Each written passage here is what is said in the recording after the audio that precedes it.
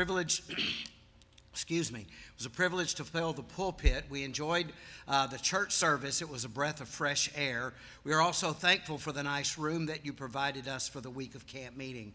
Also, Pastor, thank you for having us in your home for Sunday lunch. Your wife outdid herself, which she always does. We appreciate the love offering that you sent us.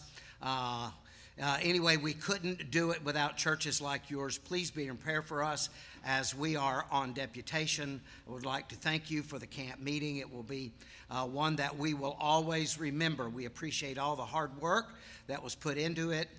We were blessed by all of the great preaching, singing, food that was prepared, and everyone that served. It was great to see a church with a burden for missions and others. God bless missionaries David and Susan Hickson. So we appreciate that from them and are praying for them as they are getting very near getting on the field. We have an unspoken prayer request from Connie Grindstaff, so we want to remember that. And let's just open up with a word of prayer. I'm going to ask, ask Brother Harry to come on up here and lead us in our opening in prayer, and then we'll make a couple of announcements and get the choir up here.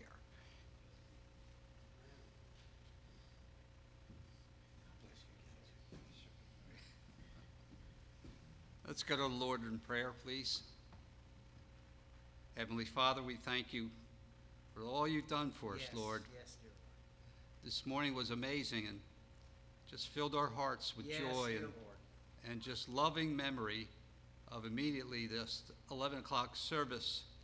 Thank you for our preacher preaching the Word of God so powerfully, Lord. And I think it touched many of us, if not all of us. Now, Lord, I want to thank you, Lord, that we serve the risen Savior. We want to pray and thank the way, the truth, and the life. Yes, dear Lord. We want to thank the resurrection and the life.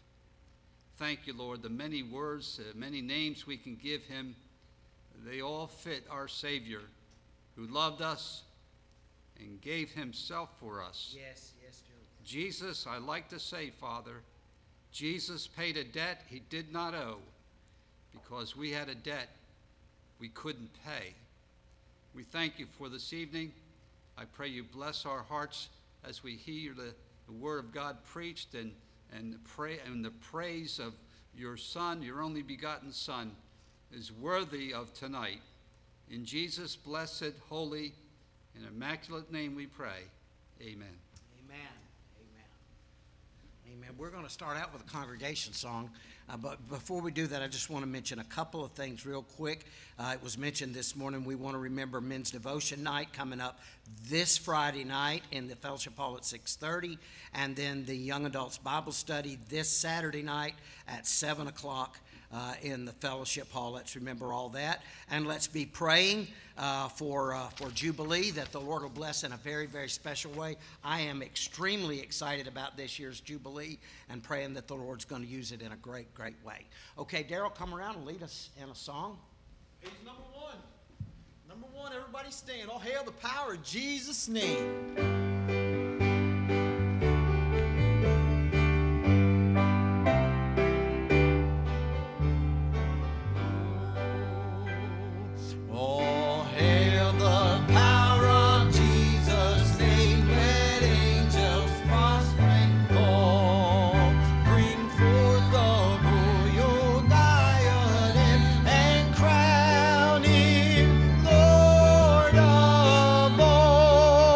Bring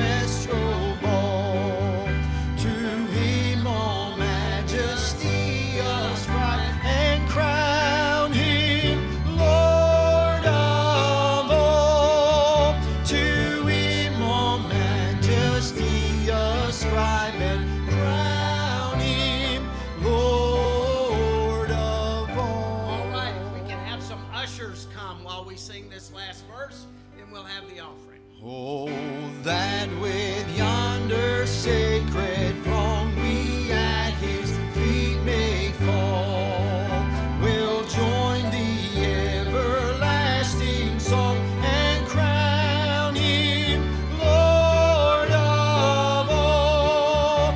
We'll join the everlasting song and crown him Lord of all. Amen. Amen. We give as the Lord directs, and I know He'll bless you for it. Brother Ronnie, would you ask God's blessing on the offering tonight?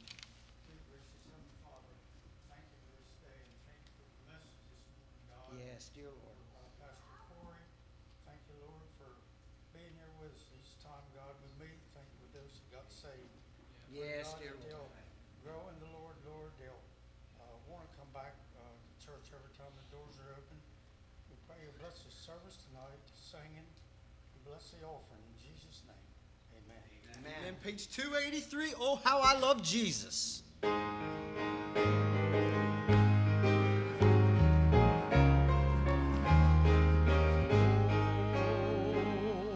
There is a name I love to hear. I love to sing His worth. It sounds like music in my ear, the sweetest name on earth. Oh, how I love Jesus. Oh, how I love Jesus. Oh, how I love Jesus, because He first loved me. It tells me of a Savior's love who died to set me free. It tells me of His precious blood, the sinner's perfectly. Oh, how I love Jesus. Oh, how I love Jesus. Oh, how I love Jesus, because He first loved me. All right, choir, on this last verse, come on up. It tells of one whose loving heart can feel my deepest woe, who in each sorrow bears a part that none can bear below. Oh, how I love Jesus. Oh, how I love Jesus. Oh, how I love Jesus, because He first loved me. Amen. You may be seated.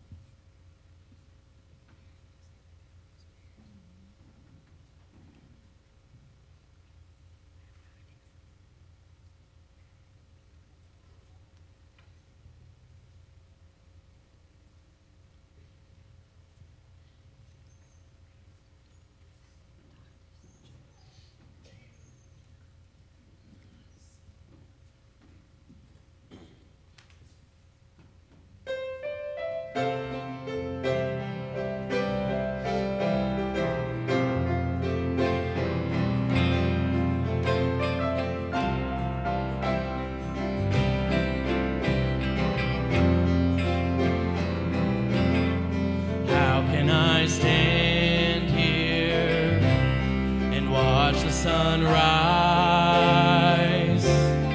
Follow the mountains where they touch the sky. Ponder the vastness and the depths of the sea. And to think for a moment, the point of it all was to make much of me. 'Cause I am a whisper, and you are the thunder. And I want to make much of you, Jesus. I want to make much of your love. I want to live today to give you the praise you alone are so worthy of. I want to make much of your mercy. I want to make much of your cross. I give you my life, take it and let it be used to make much of you.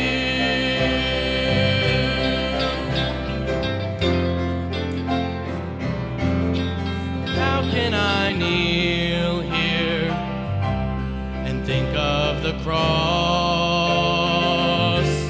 the thorns and the whip and the nails and the spear, the infinite cost, oh, to purchase my pardon and bear all my shame, and to think I have anything worth boasting in except for your name. 'Cause I am a sinner, and you are the Savior.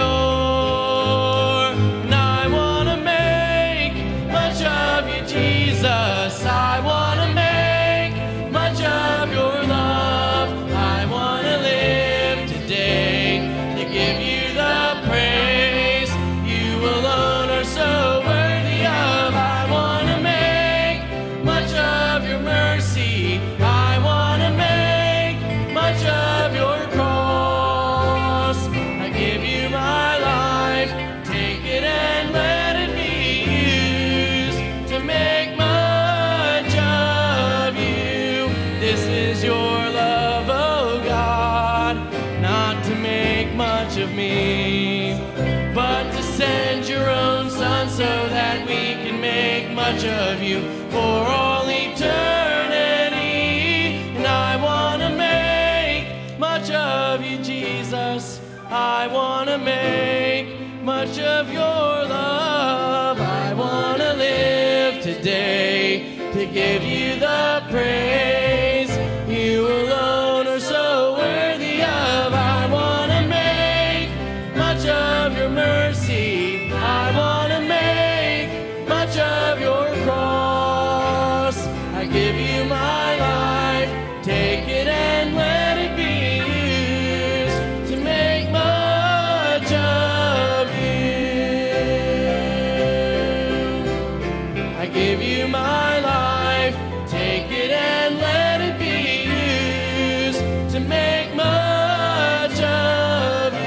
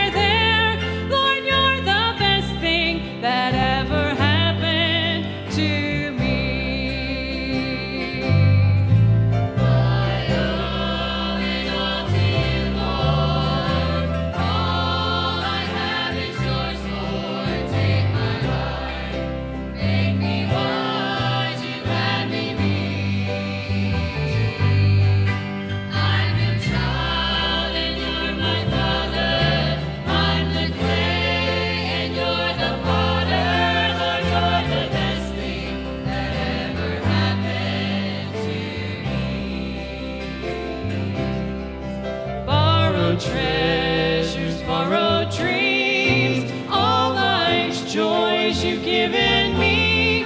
When troubles come, you're always there to make me smile. Let come what may, thy will be done. I love you, Jesus, God's precious Son. Lord, you're the best thing that ever happened to me. I owe it all to you, Lord. All I have is yours, Lord. Take my life, make me what you'd have me be. I'm your child and you're my father. I'm the clay and you're the potter. Lord, you're the best thing that ever happened to me. I'm your child and you're my father. I'm the clay and you're the potter. Lord, you're the best thing that ever happened to me.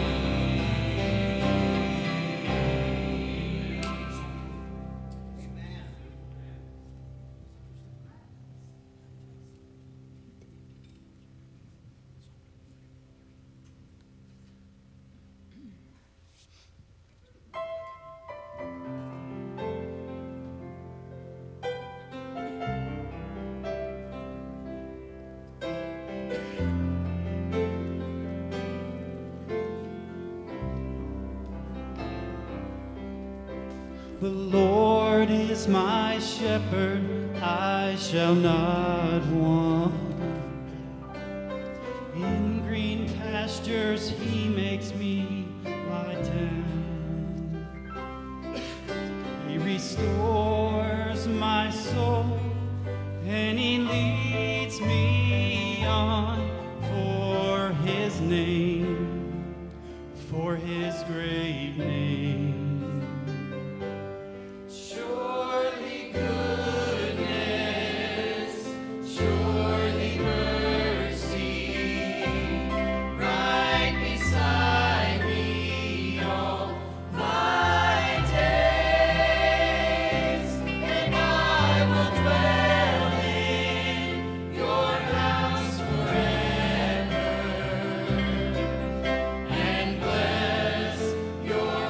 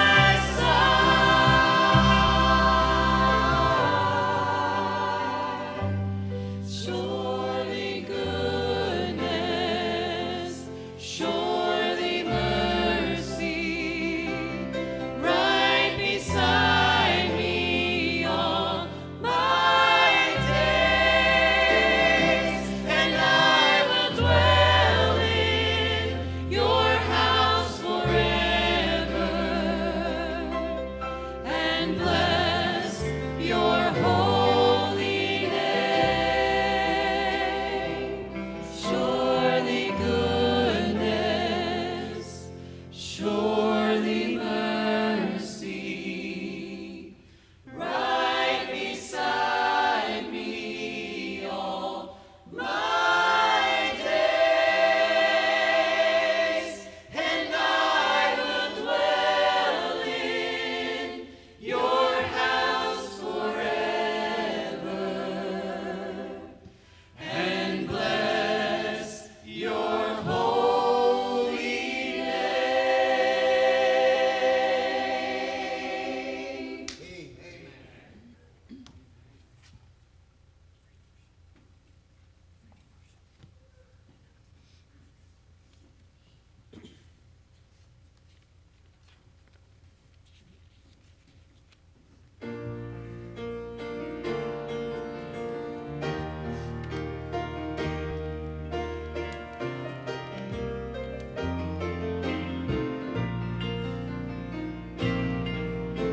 It used to be so hard just to lift up my hands. Real liberty was something I just didn't understand. I was bound by circumstances only God knew about, but I left them at the altar. Now I can say without a doubt I'm free to worship, free to lift up my hands and praise the Lord. After all He's done for me, I've got so much to praise Him for. All the chains that had me bound will never hold me anymore. I'm free to worship the Lord. There are so many things that I've been through in my life, and you don't know the many times that God has touched my mind. All the things that used to bind me now are laying at my feet. So if you don't want to praise Him, then please don't hinder me. I'm free to worship, free to lift up my hands and praise the Lord. After all He's done for me, I've got so much to praise Him for. All the chains that had me bound will never hold me anymore. I'm free to worship the Lord. Oh, bless the Lord, oh my soul, and all that is within me. Bless His holy name. I'm free to worship, free to lift up my hands and praise the Lord. After all He's done for me, I've got so much to praise Him for. All the chains that had me bound will never hold me anymore. I'm free to worship the Lord. All the chains that had me bound will never hold me anymore. I'm free to worship the Lord. Free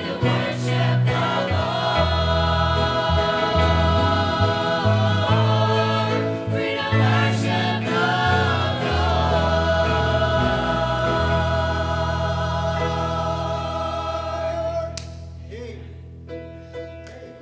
You stand, shake hands with somebody while the choir comes down.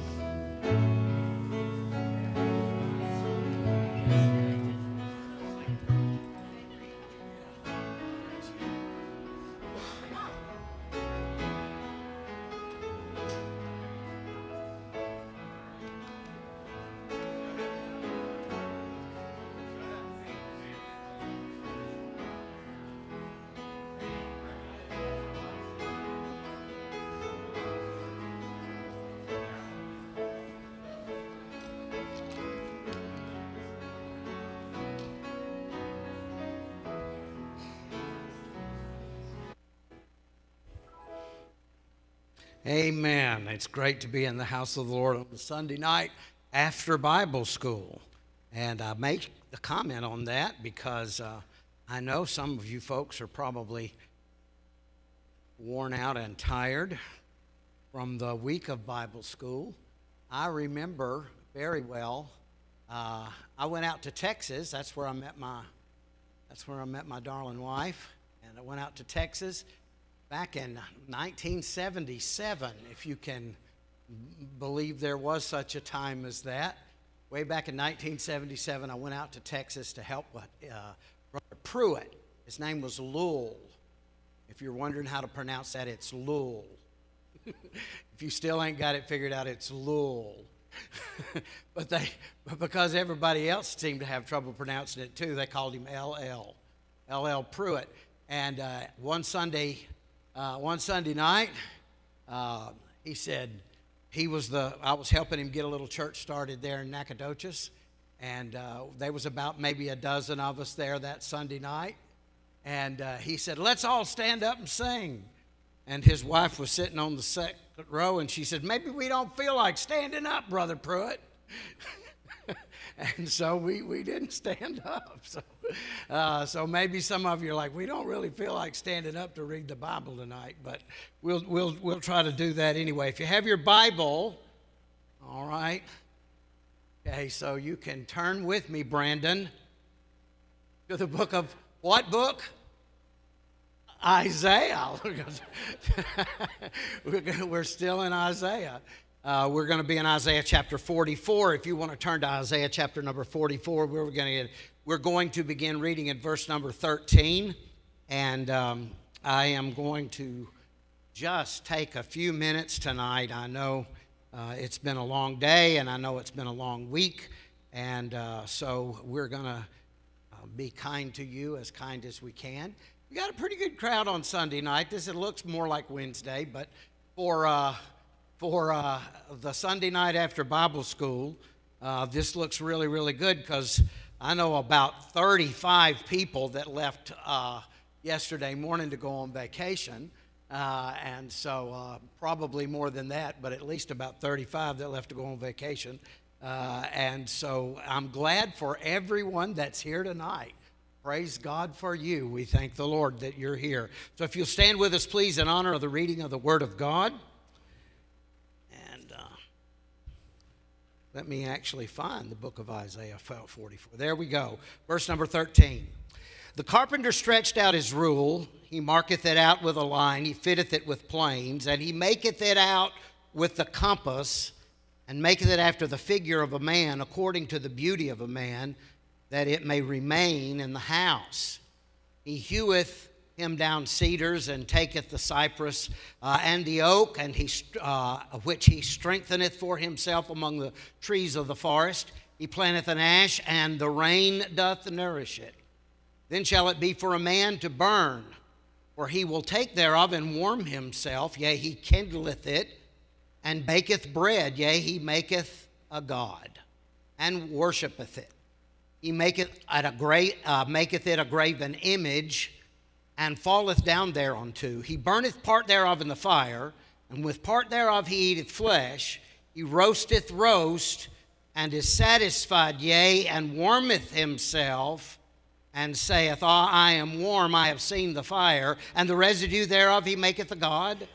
Even his graven image he falleth down unto it, and worshipeth it, and prayeth unto it, and saith, Deliver me, for thou art my God. Dear Lord, we pray that you'd help us in the understanding of the Word of God tonight.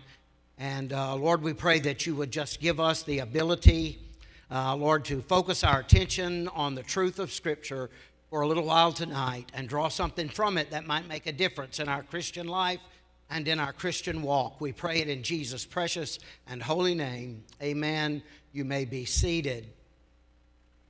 Now, if you'll back up with me just a little bit to verse number 9, which is the verse that kind of introduces this whole section. In verse number 9, he says this. He says, They that make a graven image are all of them vanity, and their delectable things shall not profit, and they are their own witnesses. They see not, nor know that they may be ashamed. So as he introduces this section on idolatry in the book of Isaiah, chapter 44, in verse number 9, he tells us that the idol maker is blind to his own foolishness, and he can't even see what it is that he's doing. It's vanity. Now, the word vanity, we think of the word vanity as being pride. Verse number 9, they that make a graven image are all of them vanity. We think of that as being pride, full of self-esteem and that kind of thing. But in this particular context, this Hebrew word would actually mean emptiness or uselessness. I want you to think about what he's saying there. Although it could be translated pride in some instances, and this one it's evidently the sense of being useless. What he's saying is the man who spends his life making idols, he's doing a useless work. He's doing a work that has no profit to him. I can't remember where I was the other day, but somebody kept talking about praying the prayers of Christ or the prayers of Buddha or the prayers of Muhammad, and they just kept saying this phrase over and over and over, lumping the three together. And for the life of me, I wanted to say, hey, wait a minute. This is not the same thing. The prayers of idolaters are not the same as the prayers of God's people, God's Christian, born again, washed in the blood, saved, on their way to heaven people. It's different. They may have a lot of the similarities. They may have many turn of phrases that sound similar. They may even be the same in fervency, as earnestly as they pray. But I am here to tell you that the prayers to the idol produce nothing. Boy, you are really tired. I can't get a good hearty amen out of that. Wake up your neighbor and give them a good nudge. But the prayers of God's people it's different. It's totally different. It's a different thing altogether. The idol maker is blind, and he is going about a work that is useless. It has no profit to it. Now let's look at the verses that we read. Look at verse number 13. The carpenter stretcheth out his rule. He maketh it out with a line. He fitteth it with planes, and he maketh it out with the compass. In other words, he uses the finest tools. And he maketh it after the figure of a man, according to the beauty of a man, that it may remain in his house. I want you to notice the form of the idol. The first thing I want you to notice is it's conceived in the mind of a man.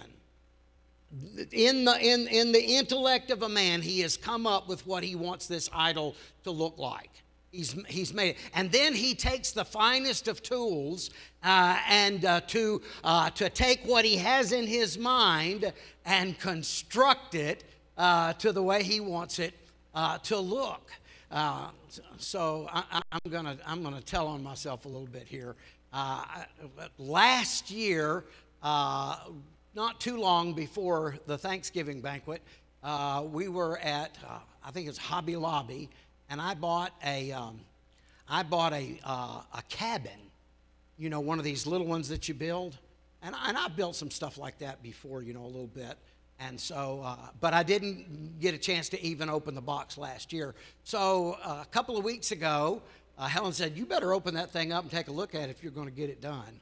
And so we were downstairs one night. We had the TV on, and I got the table and put it up, and I got the box out and opened it up, and I started pulling it, all of the pieces out, and pulling the pieces out. Pulling the pieces out, and my wife said, I think you're in trouble. And I said, I know I'm in trouble. I'm telling you, I've never seen so many pieces to one project in all of my life. And I've put together a lot of Christmas projects in my day. And as I looked at it, I was spellbound at the craftsmanship that went into producing the pieces, and the lack of craftsmanship that I have to try to put all those pieces together. It takes a real carpenter sometimes to do these things, does it not? It takes somebody that really knows what they're doing to produce some of these things. And this is a carpenter with a lot of wisdom that he's talking about in the book of Isaiah 44 and 13. This is a carpenter with a lot of wisdom, a lot of skill. He knows how to, listen, I read the book, the opening part of the book. It was talking about tools I never even heard of the name of the tool. I mean, let alone how to use it. So there are tools that need to be used and that need to be put together. So it conceived in the mind of a man can be some amazing things. Amen. I mean, man can come up with some pretty awesome things, but it's not God. His mind is not the mind of God, and what he produces does not represent God in any way, shape, form, or fashion. So it was conceived in the mind of man. But not only that, but it was made in the image of man, made after the beauty of a man. Notice what he says, maketh it after the figure of a man, according to the beauty of a man. The things that we count as beautiful in human and human complexion and beauty. That's what he had in mind when he was putting together his idol. It was all conceived in his mind and from the beauty of humanity and made in the beauty of mankind. And then notice the last thing he says in that verse, that it may remain in the house. So he makes something that is literally an ornament for his home. Now, folks, there's a lot of Christians that their God is an awful lot like what is described here. Their God is an image that they have created, and it's like an adornment for their home. Now, look, my wife's got verses and crosses, and anybody from Texas is going to have a lot of crosses. I'm just going to tell you right now. But anyway, so she's got all that in her home. But let me tell you something. God is not what we adorn in our home. Amen? That's not God. It's good sometimes to have these things on the wall or on the shelf to remind us that we need to be praying, to remind us to read our Bible, to point us toward Christ and God. But that's not our God. God is not an ornament for our home. And yet so many people believe that way. It seems to draw from them because they have a cross, because they have a crucifix, because they have a picture of Jesus on the wall. They believe that somehow that picture or that cross or that crucifix is going to protect them. Sounds an awful lot like idolatry to me. Amen. The source of the idol. He heweth him down cedars, verse number 14, and taketh the cypress and the oak, which he strengtheneth for himself among the trees of the forest. He planteth an ash, and the rain doth nourish it. He takes from the trees of the forest that is going to be his God. Now, I'm going to throw something out here, and some people, you may take exception with it just a little bit, but I've heard a lot of people say, well, I can worship God better in nature because I'm closer to God there. Nature is not God. Amen? It is not. Now, I've seen some beautiful sights. I have been to Niagara Falls twice. And I've seen some beautiful sights. I have stood in awe of the handiwork of God, but I know there's a place, I think it's one of the most beautiful places on the planet. It's a place called Port Judy, and it's in Grenada. And you can see the Atlantic Ocean on the left and the Caribbean Sea on the right, standing at one perspective. You can see them both at the same time. and you see these huge waves crashing against the rocky shoreline on the left. And then you look to the right and you see this beautiful white sand and the Caribbean Sea just very calmly and warmly lapping up to that beautiful white sandy beach. And if you look out at into the middle, you can see the half turmoil, half calm right in front of you. It is an amazing place. As beautiful as it is, that's not God. It is something beautiful that God has created, but it is not God. And we don't worship God by getting out in nature. Now, I enjoy being out there. I do. And the times that I was hiking the Appalachian Trail, that was part of the allure, was being out there in places I'd never been on the trail and seeing things I'd never seen and experiencing the beauty of what God has created. It didn't make me any closer to God than at Nottingham Baptist Church on a Sunday night. Amen? The nature does not necessarily bring us closer to God. So it was of the trees of the forest. It was taken from nature. And then it was part of God's creation. He is taking something that God created. What did he say? What did Paul say? And worshiped the creature more than the creator. Worshiped the creation more than the one that created it. That's what he's talking about there.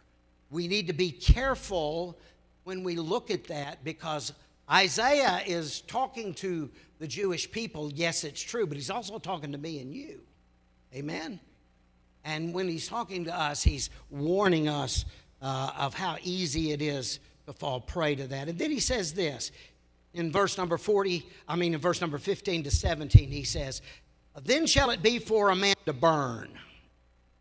Now, I'm going to read the rest of these verses, these 3 verses, and then we're going to wrap it up. I told you it was going to be quick tonight, and we are, Lord willing. No rabbit chasing tonight.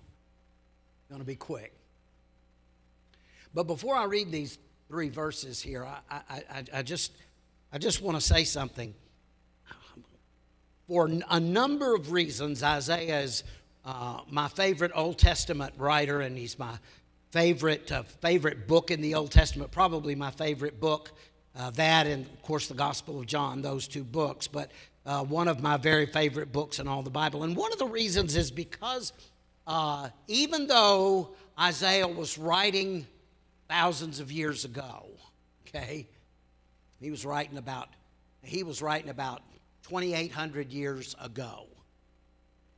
But I'm telling you, he can illustrate it for us as clearly and as plainly as if he were living today, and especially right here. Listen to the words that he writes, and then tell me that it doesn't just pop out the foolishness that he's trying to reveal. Look at this. Notice what he says. "Then shall it be for a man to burn, for he will take thereof and warm himself. Yea, he kindleth it and bakes bread. Yea, he maketh a god and worshipeth it. He maketh a graven image and falleth down thereunto. He burneth part thereof in the fire, and part thereof he eateth flesh, or he uses it to cook with. He roasteth roast, and is satisfied. Yea, he warmeth himself, and saith, I am warm, I have seen the fire. And the residue thereof he maketh a god.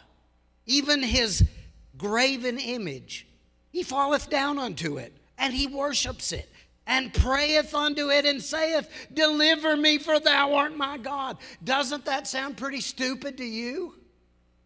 It really sounds crazy that you would go out and cut a tree in your backyard, and you would cut up half of it and use it for firewood to heat your home and to bake your bread, and then you'd take the other half and you'd form it into a god and put it up in your house and fall down and worship it. It's the craziest thing you've ever heard when you read the way Isaiah has put it here. But remember what he said in verse number 9. We started with 9. We're going to end with 9. Let's go back to verse number 9. They that make a graven image, all of them are vanity, and their delectable things shall not profit. And they are their own witnesses. They're their own false witnesses, actually, you could say. They see not, nor know that they may be ashamed.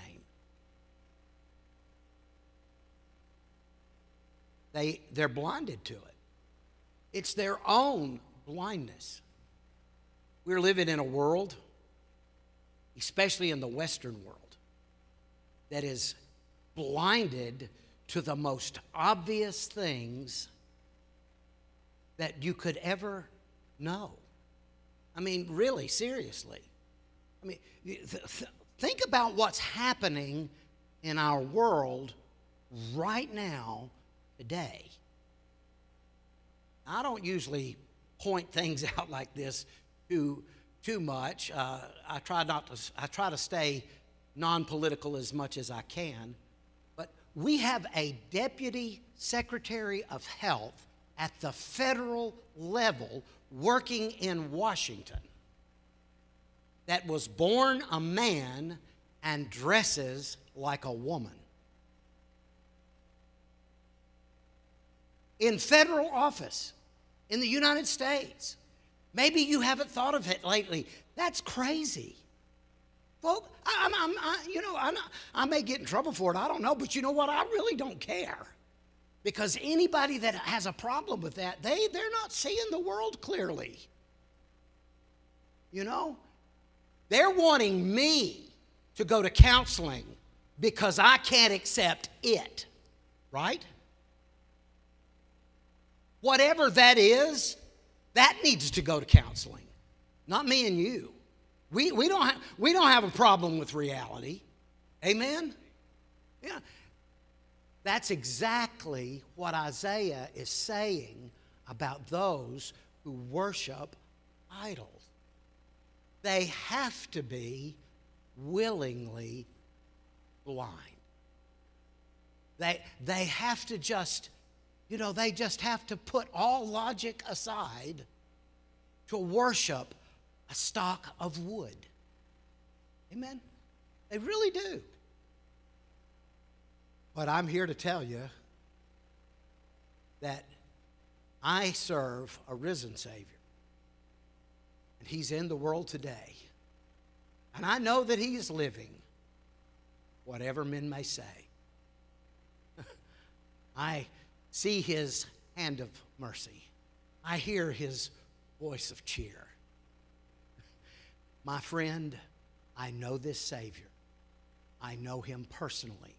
I know Him well. And I don't need counseling because of it. I have been delivered from false reality because I have come into contact with the saving grace of Jesus Christ. Folks, we're sometimes like the salmon swimming upstream. It's a little bit of a tough world these days. Seems like I want to say this too. I said I was going to close right now, but let me just say this a little bit more. Sometimes it really seems like we're swimming upstream, and it really seems like all of our cultural world is against us. But let me tell you something. Hollywood has a monopoly on entertainment and television, and those in charge of that have a monopoly on the news media. And I'm going to tell you, there's a whole lot more people who love God and believe God and follow God and are looking at this world and thinking that it's gone crazy, a whole lot more than the media and the news media and the entertainment world would have you to believe. We are not alone in this. We have brothers and sisters in Christ who see the truth and know the truth. Not just one, not just two. You remember what he told Elijah? He said, Elijah, look. You say you are the only one. But I got 7,000 that haven't bowed the knee to Baal. Amen? God's army is always bigger than the world would guess. His power is always greater than they would estimate. And His wisdom goes far deeper than they can ever comprehend. Dear Lord, we thank you for the opportunity to bring the message tonight. Pray you'd use it in our heart and life. Lord, I want to thank you for each and every one of the workers that participated this long week in Bible school. I want to thank you for the reality that we had at least one saved, we know. And Lord, then we thank you for those 2 that were saved this morning. But we thank you for all of the work, over 75 workers giving of themselves freely and willingly to the work of Christ this past week. Give them strength, give them help. And then, Lord, we pray you'd take this message and encourage us with its truth. Lord, the world may be blinded, but Lord, you have opened our eyes. We have come to you and drawn near to you in salvation, and in so doing, you have opened our eyes to the truth. And the Word of God is now a living Word and a powerful Word. And Lord, we want to walk with you and talk with you day by day. Speak to us now, we pray, and we'll be careful to give you the praise, the honor, and the glory for all you do among us. For we make our prayer in Jesus' name, for his sake. Amen. Let's stand together. If the Lord is dealing with you, don't wait, don't put it off. How deep the Father's love for us, how vast beyond all measure, that he would give his only Son to make a wretch his treasure. How great the pain of searing loss! The Father turns his face away, as wounds which mar the chosen one bring many sons to glory.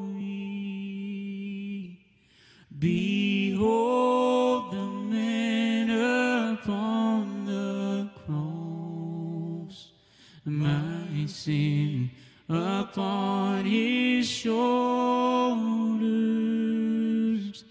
Ashamed, I hear my mocking voice call out among the scars.